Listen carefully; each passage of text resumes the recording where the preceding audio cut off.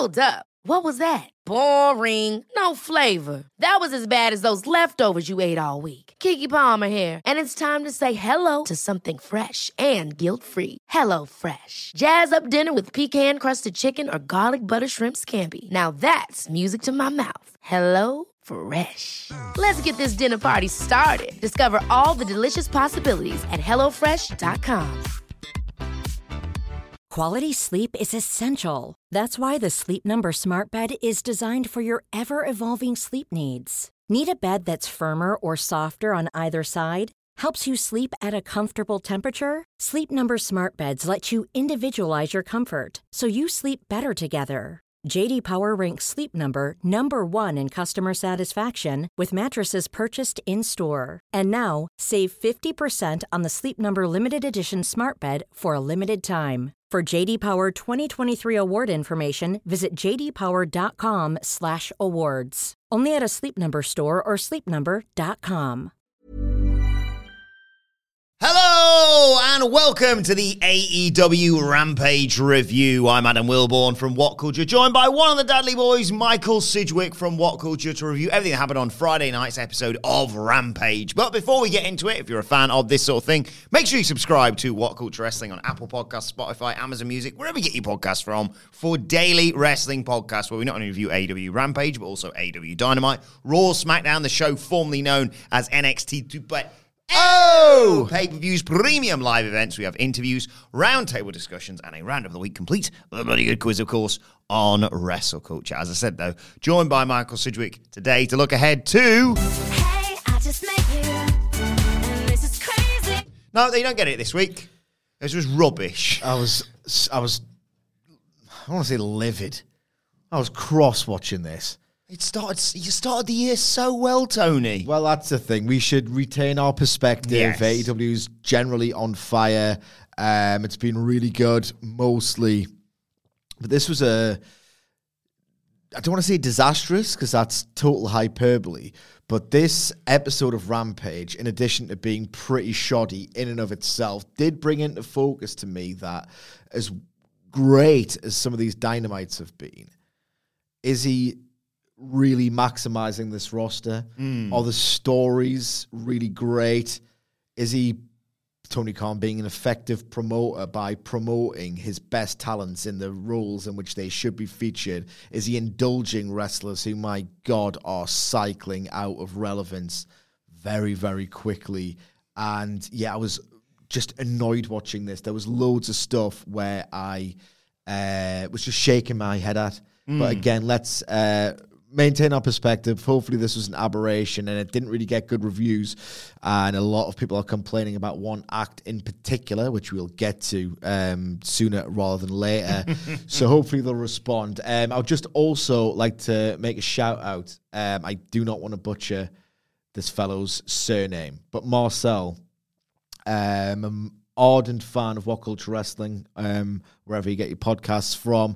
Great guy to interact with on Twitter as well. Just a really good supporter of what we do, and we thank everyone who does that. But he recently lost his mother. Yeah. And I just want to say that everyone on the podcast team here is thinking about you, hoping that you can manage as best as you can. We really appreciate your listens, your support, your engagement, your interaction, and kind of broke my heart, that news. That. So I really hope, Marcel, that you are pulling through as best as you can, and our condolences are very much yours. Yeah, exactly. Happy to be distraction. It's just awful time. I can only imagine what you're going through, mate. So yeah, we're all thinking of you here at What Culture. But let's talk about Rampage, Sidge, because like you say, this is not the same as a bad Dynamite, for example. That would be a lot more concerning, I think, to you and I. Well, Matt Hardy's on it this week. Yeah, I was going to get... So I am concerned. I think it was the double whammy of this. Of like, there's still good stuff in there, but we'll get to Brian Cage and Willie Mack in a little while. It was that thing of occasionally, if you fantasy book, for example, something in your mind, or someone suggests something, you go, that's genius, and then it doesn't happen, and you get angry, despite the fact that that's never been promised, unlike Mercedes Moné.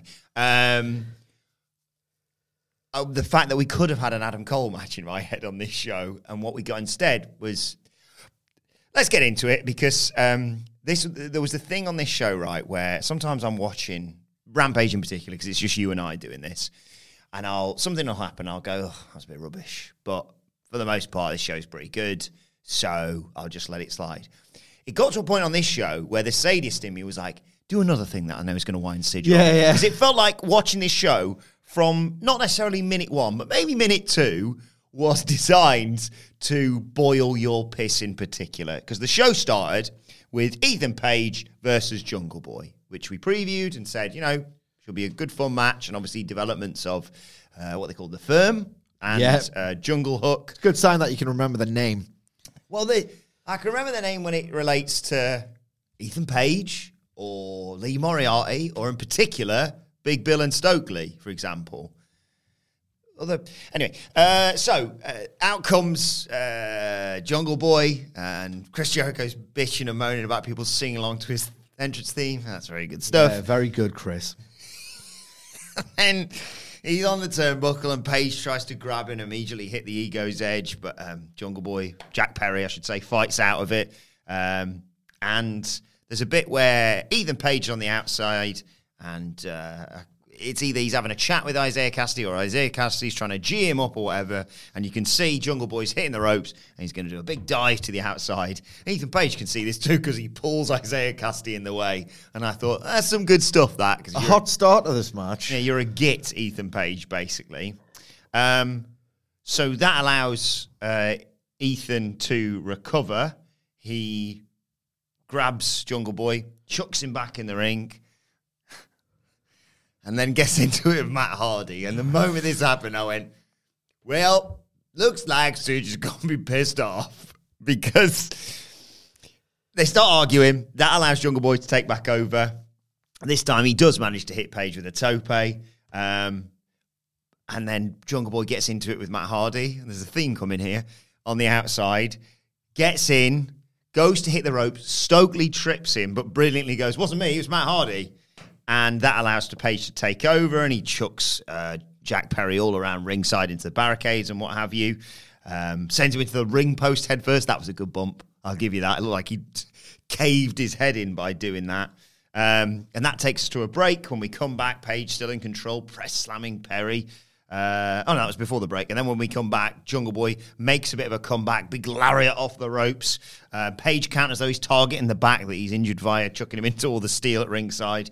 Backdrop, grabs him off the turnbuckle, which he tried a couple of times with that cross-armed iconoclasm, and then gets him up for a vertical power slam, which looked great. I thought great work between the two of them there for a 2 count. Sorry.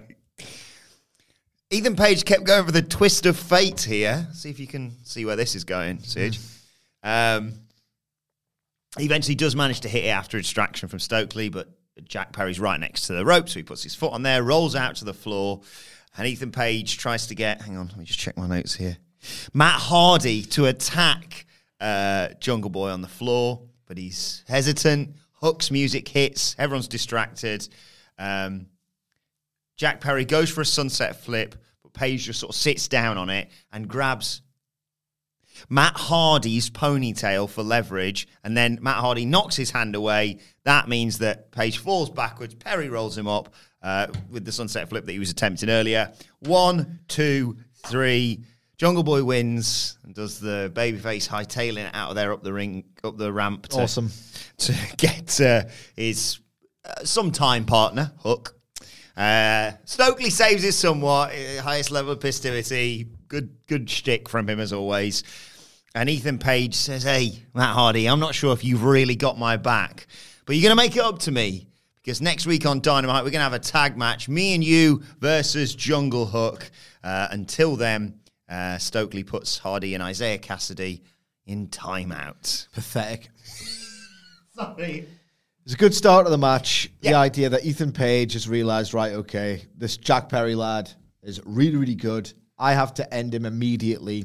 And then Jack Perry used his smarts. And then there was a nice slapstick element when Ethan Page got... who was it that he... Isaiah. Made him eat the dive. So that was good. Tell you, outside of the Matt Hardy stuff, which I'll get into, Was there some... Oh, yeah, sorry. Yeah. Yeah. Outside of... there. Yep. Outside of that, I was looking at the time, and I was trying to remember, like, how long has this been going through commercial break? Because it was just a pretty nothing happening match with a meandering heat sequence that no one really cared about. And I was thinking, are they just working slowly through a break? And the fact that I was asking that question quite a lot says a lot about just the relative lack of decent action in this match, which again was all focused on Matt Hardy. This was Tony Khan attempting to do deft dovetailing storytelling and using one segment to service various storylines, but to pitiful effect because I don't care about Matt Hardy. I just find it impossible to care about Matt Hardy. And I'm going to step on the dick of our Dynamite preview here. Go on. Okay. But the second that Matt Hardy starts gnashing his teeth and suggesting that he might be broken again, I'm going to be furious. I'm going to be furious. I've got a bit of a conspiracy theory. He signed with AEW in 2020. Yeah. He might have had a 5-year deal. If it's a 3, then this... Because apparently Hardy and Page, because a lot of this storyline has been advanced on Elevation, and it hasn't been on TV that much. I wonder why. And apparently they've been given carte blanche to tell it. So if Matt Hardy is trying to tell a story when he's going to become broken again, right, to try and get a bit of people talking about him, and, oh my God, I can't wait for Broken Matt to come back. Wasn't that great? Well, I never worked in AEW in the first place, and even Tony Khan has confessed this. Mm-hmm. Then I'll hate it. Quite frankly, if he's trying to corny his way into an extension, look, I just don't care about Matt Hardy on screen. And my esteemed colleague, Hamflet, who took on SmackDown duties, I wish I was talking about that show instead of this one, put this to me in a way I hadn't thought of, and he, with great insight, because he's a great analyst, and it made me hate this storyline even more. Oh, wow. It's the Wish version of the Bloodline saga. Yeah. Look, you said that on the SmackDown review, yeah. It's not the most original thing in the world, but babyface hiding in plain sight as a heel in a faction and kind of trying to get people to cheer him and break off from the heel faction. It's not the most original thing in the world, but God damn it, WWE's doing one of the best possible versions of it on their TV show right now. So for Matt Hardy to be the guy trying to turn babyface or be the babyface and just wishing those fans wish that he could just break free from the bloody firm and be Matt Hardy again. Couldn't care less. No. I absolutely could not care less. The fact that he's having a match on Dynamite fills me with dread. The idea that can they coexist? I doubt it. And I think that he's going to start... It's when he gnashes his teeth and decides to do broken characteristics. It's like, come off it, man. Yeah. Don't do this. Tony Khan won't allow the broken Matt Hardy character to be on television. He regrets it immensely. We might see a less universe-breaking, teleporting, like, drone stuff. We might just get the catchphrases. Even then, I can't be arsed. Not for me. If anything, I would prefer Matt Hardy to do that stuff, which was genuinely, some of it was amusing back in 2016. Doesn't work in this universe. And the best thing about that act was because it was so preposterous, because it broke the universe. And what's there to break and impact? Yes, that's what I was you know what say. I mean? It wasn't like a sacred thing where if AEW started flirting with supernatural stuff and extra dimensional stuff and things that couldn't happen in our world, that would harm and undermine something very, very, very good, mostly great. An Impact, it didn't care. That's only Impact. There's a reason why it suddenly became like everything. Yeah. Like the whole show was based around it. So I'm not looking forward to that. I'll say one thing about this, which just made me annoyed about something else, is that the ambiguity of the finish actually worked to a level that both Page and Hardy can watch the tape back and not come to a definitive conclusion as to what happened here. Was it like a reflexive reaction of, oh, don't touch my hair. Oh, I've done it. You know? Yeah. Both people could argue the toss. If they watch it back. If they watch it back, which they should watch back. Yes. More on this later. More on this in a second. Yeah, I don't think it helped either, that I had watched SmackDown first ahead of watching Rampage this week. And Roman Reigns was at his gaslighting worst/best on that show. And the moment, the Hamflet called that, I was like, oh, yeah. Yes, it's doubly bad here. Yeah. Anyway, moving on. Tony Schiavone's in the ring, and there's Ortiz, and he's asked about his relationship with Eddie Kingston, and he says, look, he's crossed that line. You know, you don't go that far. You don't hit a woman as he was going to with a chair last week, in my brain. Was he? Yep. Or was he just... Anyway, he's lost all respect for Eddie. He's been getting owned mentally, has Eddie, by the House of Black. And he says, you know, no offense, Tony. I quite liked the way Ortiz presented himself here. I thought but I liked Ortiz Both getting guys a bit of did their time. best with terrible material. Exactly, yeah. So he calls Eddie Kingston down to the ring. Let's talk face-to-face. Out comes Kingston. He is not in a good mood. He comes down to the Probably ring read the creative. with a steel chair. And used it to do method act. Tony comes out. Tony gets out of dodge. Again, Ortiz reiterates what he's been saying about, you know, we don't do that. You don't hit a woman with a chair. Well, good, because he wasn't. And he says, oh, you know, they try and sort of say, oh, I don't know, I've tried to talk to you about this backstage, but it's had to come out here, etc. Is that how your mother raised you? And he says, what would our mentor Homicide say? That is bad television. He'd say, Sidgwick, that he's a fake tough guy. That's enough. Eddie Kingston snaps, hits Ortiz with a chair, lays him out, and storms off. I could only think of you throughout this. I thought this was absolute drivel. Look, Eddie Kingston almost tried to salvage this in that you could, because people love Eddie Kingston, they are generous towards him. And I saw certain sentiments online suggesting that, look, Eddie Kingston's played this as well as he could have, as he would. He's Eddie Kingston, and that he's almost, you can infer that he's annoyed that Ortiz would dare suggest that he was going to hit a woman, because as evidenced by the tape that you can watch, because it's real, on YouTube, on Fight, on TNT, on a torrent, On Twitter.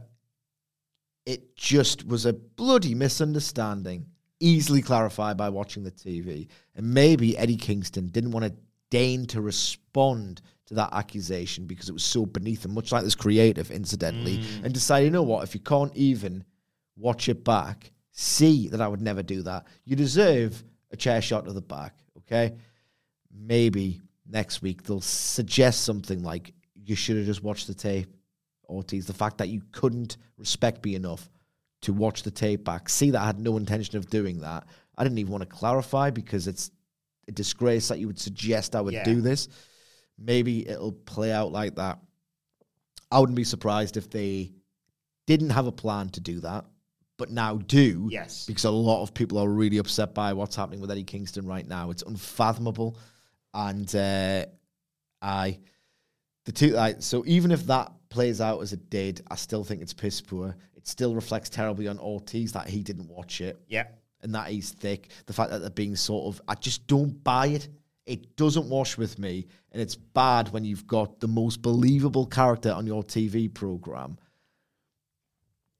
not named Jon Moxley, falling for this sort of mental manipulation from the House of Black, which comes out of nowhere because what's happened to the Elite foreshadowing. Jesus Christ, this is a scramble. It feels like I can't take any of it seriously. It's badly impacting Eddie Kingston's star power, profile, and credibility as a character for even maybe believing it or maybe being affected by these nerds in the House of Black who, my God, remember when they returned? That angle was sensational. Yeah. What has happened here? I don't know. I don't like it. This is making me and many other fans think considerably less of Eddie Kingston than they did virtually since day one of his debut. He's still salvageable because he's Eddie Kingston. Because he's Eddie Kingston. This is so beneath him. This is garbage creative. Absolutely terrible. I hate that he's being subjected to it. I tell you another line that I hated as well, because they've used it to such awesome effect before, to the point now that it feels like their cheat code. What would Homicide think? When CM Punk first dropped that on TV and Eddie Kingston was incandescent with rage. That's the Eddie Kingston that I know. Yes. That's the Eddie Kingston that should be getting booked going forward after this mess. The idea that they're using it now is this sort of cheat code to get Eddie Kingston upset again, no credibility for me. This because is May 19th. I had a snarky response when you said, quoting Ortiz in your recap, what would Homicide think of this man? I could only think, well, Homicide would think this is a terrible TV angle. Yes. Because he's not someone who likes the bollocks of television, the trappings of bad North American TV wrestling. When they asked me that question, that was the only thing that ran through my mind, was he'd think this was terrible. He would think this is a terrible, terrible angle, a ridiculous waste of so many gifted performers in it, and I think they will, correct course on this imminently. It needs a new idea, it needs a make good, or it needs to be scrapped entirely. Even if this plays out in such a way where Eddie Kingston turns into an awesome heel, ridiculous. I still think there's been so many missteps, and it's such a terrible, half-baked, unconvincing story that I would have to be salvaged, where I would much rather it was just good to begin with. And I'll tell you what as well, the fact that various things all happened on this same show annoyed me as well, because at the same time that I'm losing faith in the Eddie Kingston character, and he's losing credibility, and he's making stupid decisions under, like, no real duress. It's the House of Black, like, kind of who cares? So I'm losing faith at Eddie Kingston at the exact time I'm being asked to invest in Matt Hardy breaking away from the firm. Don't care. And Action Andretti's getting main events. He's winning against Chris Jericho in the JAS, and I'm thinking Kingston should have been doing this in 2022. Yep.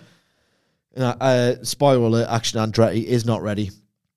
So the idea is that I'm being asked to invest in Matt Hardy, who I never want to see do anything on AEW television again, outside of the tag match that built to Stadium Stampede and Stadium Stampede. He's done nothing to earn the amount of money he's on and the amount of TV time he's been getting. And the fact that I'm being asked to invest in Action Andretti, like, shows promise. I'm trying not to be fickle, because the Jericho match was great, but on the evidence of this main event, he's not ready. And my God, how many more people am I going to get asked to invest in? Like, they've done a good job of the pillars, other than Guevara, after it really felt like they were going by the wayside. Wheeler Yuta, I was asked to invest in him. I was prepared to invest in him after that amazing Moxley match, my match of the year last year. He's nowhere to be seen. He's doing nout. Garcia's doing rubbish, and I'll get to what specifically is rubbish about it recently. So they are trying to build. And it's like, you haven't even allowed the people you've built to just be stars and do really cool stuff. And now Andretti, it's like, Jesus Christ, how many... Like, Tony Khan is too good at pushing people and having them rise up the ranks, because when they get there, they all too often flounder. So it's just the priorities here on this episode of Rampage were a complete mess.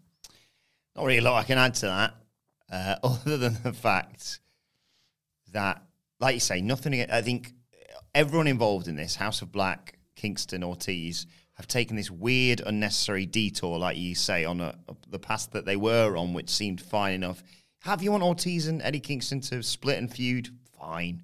I wouldn't make Eddie Kingston a heel. Like you say, he was being primed, it seemed, for at least a title shot. But then, well... Even if it's a nice emotional reunion with Santana, who's either made friends with Ortiz or has decided to do business alongside Ortiz, and again, we've never had official confirmation that they have fallen out. It's just been very apparent and honestly quite easy to believe industry whisper. So maybe it makes sense to do a trios match with these 6, and that's what it's building to. But the storyline to get there, atrocious. This was so bad.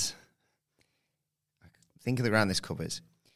It made WWE look good and some of their wrestlers look smarter than the likes of Ortiz and Eddie Kingston. Because Roman Reigns, on this same SmackDown or same night, turned to Sami Zayn when Sami was like, why are you being off with me? And said, I watched the show last week. I saw your face. Yeah. Oh! Yeah, first of all, poppers for that. Hey, they finally worked out that's what they should have been doing for the last 30-odd years. Yeah. But that... soul destroying this for me. In comparison, yeah. Juxtaposed. Yeah. My God. What a 180. I was incensed by this. Quality sleep is essential. That's why the Sleep Number Smart Bed is designed for your ever-evolving sleep needs. Need a bed that's firmer or softer on either side? Helps you sleep at a comfortable temperature? Sleep Number Smart Beds let you individualize your comfort so you sleep better together. JD Power ranks Sleep Number number 1 in customer satisfaction with mattresses purchased in-store. And now, save 50% on the Sleep Number Limited Edition Smart Bed for a limited time. For JD Power 2023 award information, visit jdpower.com/awards. Only at a Sleep Number store or sleepnumber.com. Hold up. What was that? Boring. No flavor. That was as bad as those leftovers you ate all week. Keke Palmer here, and it's time to say hello to something fresh and guilt-free. Hello Fresh. Jazz up dinner with pecan-crusted chicken or garlic butter shrimp scampi. Now that's music to my mouth. Hello Fresh. Let's get this dinner party started. Discover all the delicious possibilities at hellofresh.com. Before we go any further, though, this show is sponsored by BetterHelp. Now, we all carry around different stressors. They can be big life worries or just, little things like your favorite wrestler not being used properly. The thing is, when we keep them bottled up, it really can start to affect us negatively. Therapy is a safe space to get things off your chest and to figure out how to work through whatever is weighing you down. It is really helpful too for learning positive coping skills and how to set boundaries. Therapy basically empowers you to be the best version of yourself. So why not give BetterHelp a try? It's entirely online, designed to be convenient, flexible, and best of all, suited to your schedule. Get it off your chest with BetterHelp. Visit betterhelp.com/whatculture today to get 10% off your first month. That's BetterHelp, HELP.com/whatculture. What game next may have cheered you up somewhat? Darby Allin calling out the House of Black, or specifically Buddy Murphy. He talked about sending the House of Black home the last time he faced them. And now he's fought many of the members, but he wants to fight Buddy Murphy. He's putting his TNT championship on the line on Wednesday this week. Look, I'm not going to tell you if I think this is going to be very, very good or not. I will say that for Wednesday's preview, all going well. But I'll tell you, it needs to be good. It needs to be good, this one. And then we got Brian Cage versus Willie Mack, two men who defied physics, I think it's fair to say, in this match, as we anticipated that they would on the preview. I think this might be one of the first Willie Mack matches I've watched in its entirety. Oh, it's really good. I've seen so many clips of him, heard so much good stuff of him, and it was even more enjoyable watching him, properly for the first time, despite the fact that you put anyone in there with Brian Cage and they look small and not as strong. But like I say, they were both gravity-defying super heavyweights, it felt like this. Fun stuff all throughout. Willie Mack catches Cage with a Samoan drop, goes for a standing moonsault. I just keep rechecking my notes to make sure I've written the right notes down in this. Cage comes back, hits him with a big boot, sends him into the corner, belly-to-belly suplex, chops. They fight to the outside. Cage hit a Uranagi on Mack on the apron, and then chucks him into the barricade and sent him headfirst into the steel ring steps to take us to a break. We come back. Willie Mack fights back, catches Cage with a pump kick and a running knee, hits his sky high for a nice 2 count. But then Cage comes back, super kick, F5. That gets a near fall. And he hit the knee strike, the power bomb, and then immediately picked him back up like he was nothing and hit Willie Mack with the drill claw to get the pinfall. We knew he was going to win. Obviously, he's facing Bryan Danielson on Dynamite this week, but nevertheless, a load of fun. It was. I think they misjudged this.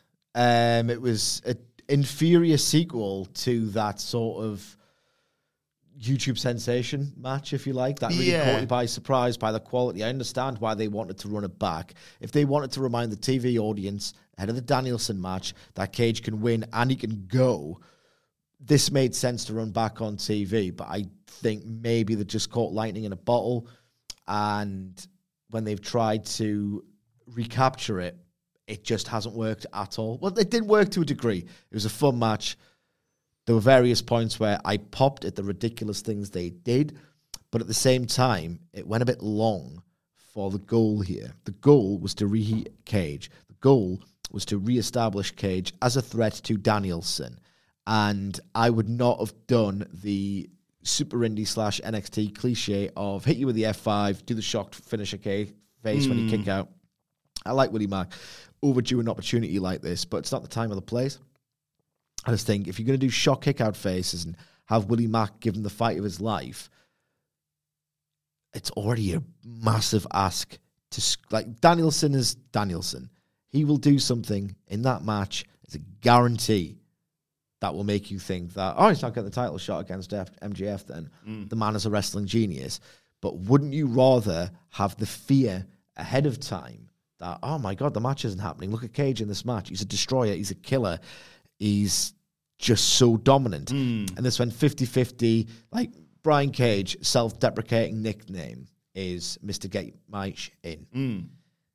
I wouldn't have done that before a match with Danielson with the storyline purpose. It just felt like the wrong match to do, even if in a vacuum it was very, very fun. But even in a vacuum, it still wasn't as good as the match they had on YouTube. So, again, just bad decisions. I will say this, maybe I'm just being kinder on it because of the show it was on. I was like, oh, there's a glimpse of light here in this dark place. Elements of it were really fun. We cut to commentary. Jim Ross puts over the Jacksonville Jaguars ahead of their football match over the weekend, and now it seems like probably Tony Khan not so much of a big fan of Kansas anymore. Hey? Because they lost to Kansas City. Are they out now? They're out it's now, a dream over. Yeah. Write that one myself. Thought I'd just pop that in. Did you? Yeah, available for weddings, bar mitzvahs, anything like that. Oh, yeah. Right, tag match. This was a brief squash. Jade Cargill and Layla Gray versus the Vanity Sisters. I will say this made me laugh out loud. This match, not through any mistakes or botches or any of that bollocks. Right. Layla Gray dominated this match for the most part. I did also enjoy the finish where Jade Cargill went like that, so to make sure Layla Gray didn't get the pinfall. I'm still going to hit him with Jaded, even though they're definitely finished off.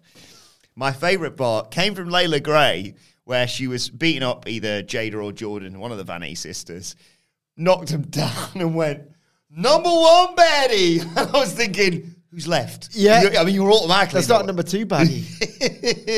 Anyway, like I say, Jade Cargill beat him with the Jaded.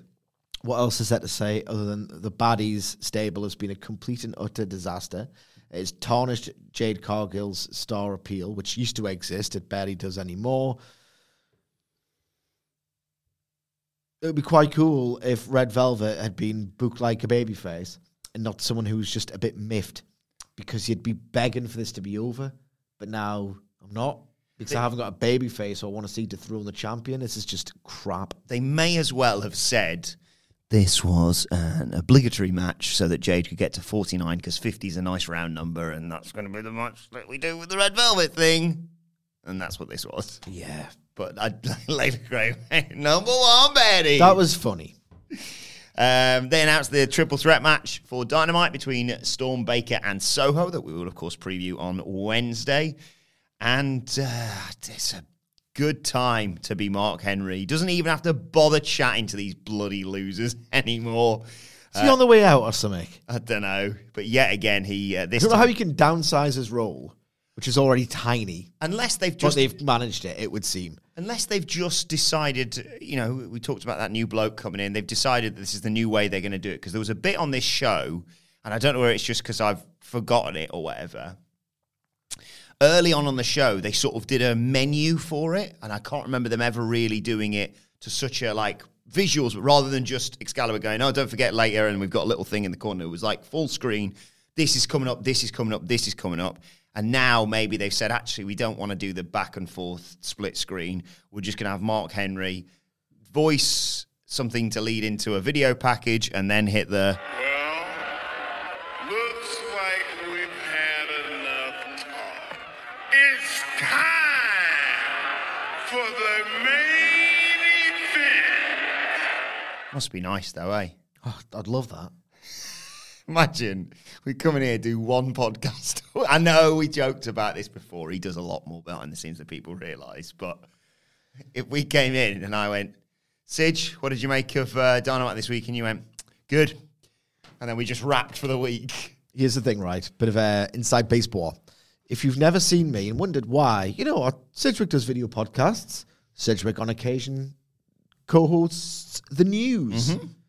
Why doesn't he do videos by himself? It's because I'm terrified. It's because it's very daunting. It's because, and I don't think our staff get anywhere near enough credit for this, presenting is an actual skill. It really is. It's a skill I do not have, because you have to organize your thoughts, remember your thoughts, articulate your thoughts, be engaging at the same time, look into a camera, which is the physical manifestation of the comment section, telling you you're the entire time as you're trying to do the job.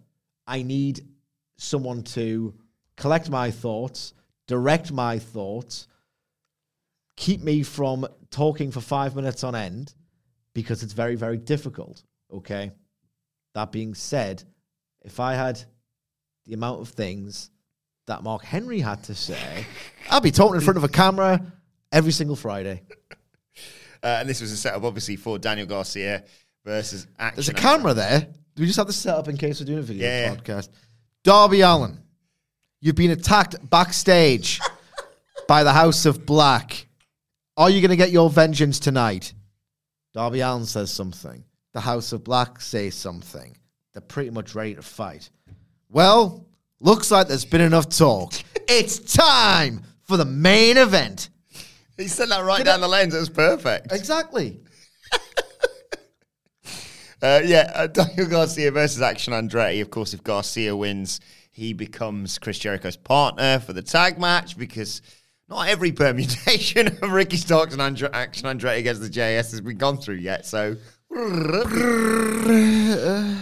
Sammy Guevara comes out with Garcia, hugs him awkwardly. He's got these new leather trousers that were annoying him quite clearly during this match. Garcia immediately... Oh, and Guevara goes on commentary. I did like the sort of sycophantic nature that Guevara and Jericho got together on commentary, of just like Sammy Guevara, I'll give him his due, him being like, hey, you know what? When Garcia wins this match, I'll be happy to drop out of that tag match. And by the way, can I say, Chris, what a great name for that tag team that you've come up with. Like, get your tongue out of his arse. Yeah. But, of course, don't, because it's actually a really good little storyline I think they've got here. Anyway, they've got to get through all the JS versus this lot of thing. So Garcia attacks Andretti before the bell, beats him down. Chris Jericho loves this. Andretti fires back up. It's a tornillo off the bottom rope. That gets a near fall. It's a tope on Garcia. Garcia comes back. The show goes to a break. When we come back, Andretti even hits that backbreaker, neckbreaker combination, and Garcia drops to the floor furious and gets hit with a slingshot moonsault this time. We get back in. Andretti hits a split-legged moonsault for a near fall. But as he comes off the ropes, Garcia catches him with a rear naked choke. Andretti counters that with a cradle and hits a neck breaker out of an angle slam to get him another 2 count. Andretti comes off the ropes with a springboard. This is the best bit for me. And Garcia just nails him with a right hand. And he's getting pissed off, and he's gesticulating up to Jericho and Guevara, who are encouraging him whilst on commentary. He goes for the sharpshooter. No, I think he was either going for the sharpshooter or more than likely the lion tamer, in fact. Andretti counters with a cradle. He comes off the top with a spinning corkscrew dive, running shooting star press, 1, 2, 3. Action Andretti shocks the JAS once again, Sidge. There wasn't much to this match. It was built around the idea, obviously, that bloody Daniel Garcia and his stupid leather pants are a hindrance. It's hard to wrestle in them. A nice visual metaphor for the idea that he's actually a wrestler and not a sports entertainer. And when he tries to dress up as a sports entertainer, it prevents him from wrestling. Jesus Christ, I get it.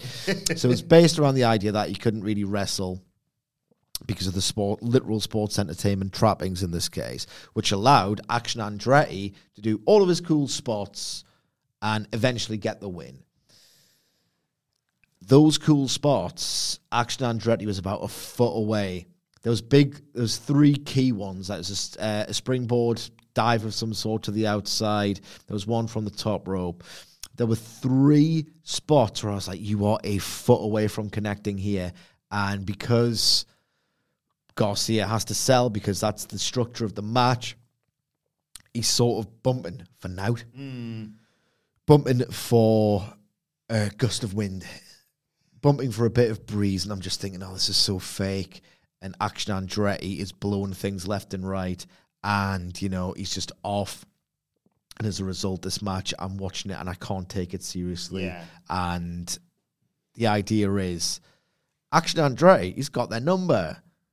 Not really. He's blown things and it's not convincing me. And the match didn't really fall apart, but the key moments were missed. And as a result, the idea of Action Andretti, this really cool guy that everyone is overlooking, my God, what a 15 minutes of fame into a fall of grace this has been, because he didn't look good here. He looked like he did not belong in the main event. He looked like there are so many people above him in AEW who aren't getting a push, who are further ahead than he is, not getting it. And honestly, his patter was so vile during that Invisible Wall segment a fortnight ago that I can't really get on board with this act. And it's going to take another miracle of a week, like he had against Jericho, to get me on board. Because at the minute, he's just this guy who isn't ready, whose mic game is a bit uncomfortable for me to listen to. If anything, he's just dragging down Ricky Starks, and Ricky Starks has got himself in this. Well, he hasn't. He's been booked into this, and I'm thinking, Jesus Christ, he'd been better off if he'd been cooled off for 6 weeks, as is sometimes tradition, unfortunately, in AEW, because this is doing nothing for him. In fact, it's doing less than nothing for him. It's actively detracting from what people liked about Ricky Starks. He got that promo about speech impediments as well. He's not blameless in all of this. I think everyone involved in this, with the exception of Guevara, up until one commentary call where he gave away the story, it's just beneath them all. And look, I'm going to be fair and consistent here. I bury Shawn Michaels frequently on this podcast, in that when he was producing NXT Black and Gold, you still see his fingerprints in the shock kick-out faces and looking at the hands and all the rest of it. Shawn Michaels is an egomaniac in the production chair, where he imposes his style, his vision for pro wrestling, which is heavily melodramatic, on everyone and everything, because that's how he got his big critically acclaimed renaissance between 2002 and 2009. And he thinks that is the way. And it just feels like, that Friends line with a megalomaniac director. Hello, my talking props. That's how I imagine Shawn Michaels talks to everyone in NXT. This is what I do. This is what I did. WrestleMania 25. Seen this? You heard about this? One of the best matches of all time. Do that in all of your matches, and it just feels like these people have no agency in NXT. It just feels like they are desperately trying to impress Shawn with their 40-minute melodrama masterpieces. I use that word very, very loosely and ironically. Chris Jericho is the same for a very different reason. Everyone in his purview has to do wacky comedy, and everyone has to do the... and it's not just do entertaining comedy. That's how I got over. And, as a veteran who's taken you under my wing, that's how you'll get over too. It's show business. It's the same increasingly annoying brand of comedy that he's getting everyone to do. Anna J.A.S., the hot-tempered, I'll choke you out. Very, very Jericho. Guevara's sense of delusion, very, very Chris Jericho. It just feels like these people no longer have any agency. They are not doing things that flatter them. It's all trying to get Jericho to pop, or it's all Jericho popping himself by getting everyone under his wing to do Jericho comedy. And I understand what they did with Garcia. Bluntly, they said, or I believe them to have thought, Garcia is an absolute incredible technical prodigy, but he's a bit bland, and he needs to get a nice sort of, what's what I'm looking for, like a speed run into being a sports entertainer. And the contrast of, he's not really comfortable, he's not very good at it, but one day he'll be a wrestler. That was a decent idea. I don't think the execution's been good at all. I'm sick of seen all of this. Yeah, I'm going to be a complete hypocrite here because I guarantee that people will be able to He's got comic timing, but they're just chasing memes. Yeah. They're just chasing empty pops with Jericho's specific brand of comedy. It just feels like I've never thought he's this big egotist that everybody else does, but I'm really starting to come around on that. That meme of the Grim Reaper going through those doors and there's like a trail of blood between them. Like, I didn't really put much stock in it initially, but like on this show as a microcosm, Eddie Kingston has never been the same since the Jericho stuff. Yeah. And then, like you say, you've got Action Andretti, who I do feel a bit sorry for, because I felt like when it happened, you know, lightning in a bottle, like you say, oh my God, Chris Jericho's been beaten by that rookie. And then you go, well, you can't just disappear. But everyone can be, you know, bookers after the fact. I felt like if you'd had him win, him be not gloating, but be in and around the next week, you do the fireball angle and you don't see him for 6 months. And when he comes back, people are like, that's the guy you don't have to hype it up as a big return, but let him, like you say, just do his work. Because I feel a bit sorry for him that people are like, there you go on, main event Rampage then with Daniel Garcia. And then the Garcia stuff, like you say, Ricky Starks as well, like, the point for me... Why is he hanging out with Andretti? The point for me would have been Chris Jericho loses to Ricky Starks, loses to Action Andretti, spirals, you said this, spirals, grabs onto a branch, that branch is Sammy Guevara, let's ex-gods, let's do tag team stuff. Yeah. Because I kind of suck at the moment, but you're young and great and what have you, and I've got all these twats behind me, and perfect counterpoint for the Acclaimed or someone like that, for example. And... you know, it just feels like you say the Ricky Starks thing. Yeah, I feel sorry for Ricky Starks next week because we're going to be this week, I should say. We're going to be sat here previewing this, going, the Sex Gods are a great tag team. And then you got Ricky Starks and Action Andretti. Like, no offense to them, of course, but. No, I don't want to go in 2-footed on Andretti. As he said, like, a TV main event, when you're not being guided by someone who, in Jericho, remains a master at this. Yeah. You only need to rewatch that match as proof. Again, it's just overcomplicated. Let's get loads of people involved in one storyline so that we can preserve the big match at the end of it and go through all these different iterations of it. And ultimately, yes, you've bought several months of TV time, okay? You've got an angle for a pay-per-view rematch between Starks and Jericho. That's all well and good. It's all, decent, I guess, in theory, use of resource. You've just lined yourself up 8 matches at a minimum or whatever. That's good episodic TV booking ostensibly. The idea of Starks and Andretti hanging around just makes Ricky Starks feel infinitely less cool. And, Andretti's got this, and it's not necessarily a measure of his talent. He's obviously got something. Mm-hmm. He had a match that got raves on Dark before the Jericho one. He's obviously got something, even if this is too soon. But the character is this sort of lucky geek. Yeah. He's a bit bland, a bit enthusiastic. This is from a character perspective, so it's nothing to do with his talent. From a character perspective, it's Tony Khan who's had the mayor here, because by putting Andretti and Starks together, you look like Starks has got like a little loser mate. Yeah. And he used to be the coolest guy on the roster, and now he does not feel like that at all. Some disaster-adjacent booking on this Rampage for me. Yeah, well, let us know your thoughts on AEW Rampage on Twitter at WhatCultureWWE. Watch there. You can follow both of us. You can follow Michael Sidgwick at M. Sidgwick. Follow me at Adam Wilborn. Follow us all at WhatCultureWWE, as I said. And make sure you subscribe to What Culture Wrestling, wherever you get your podcasts from, for daily wrestling podcasts. Me and Sidge will be back with Hamflet on Wednesday to preview AEW Dynamite. You can check out our SmackDown review right now. And me, Sidge, and Hamflet will be back here later on today to preview Raw is Triple X. But for now, this has been the Rampage Review. My thanks to Michael Sidgwick. Thank you for joining us, and we will see you soon.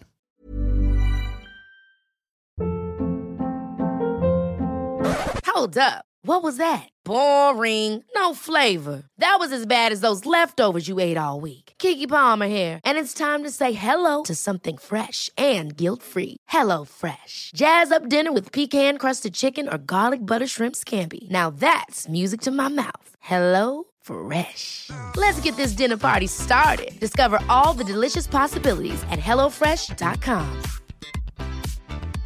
Even when we're on a budget, we still deserve nice things. Quince is a place to scoop up stunning high-end goods for 50 to 80% less than similar brands. They have buttery soft cashmere sweaters starting at $50, luxurious Italian leather bags, and so much more. Plus, Quince only works with factories that use safe, ethical, and responsible manufacturing. Get the high-end goods you'll love without the high price tag with Quince. Go to quince.com/style for free shipping and 365-day returns.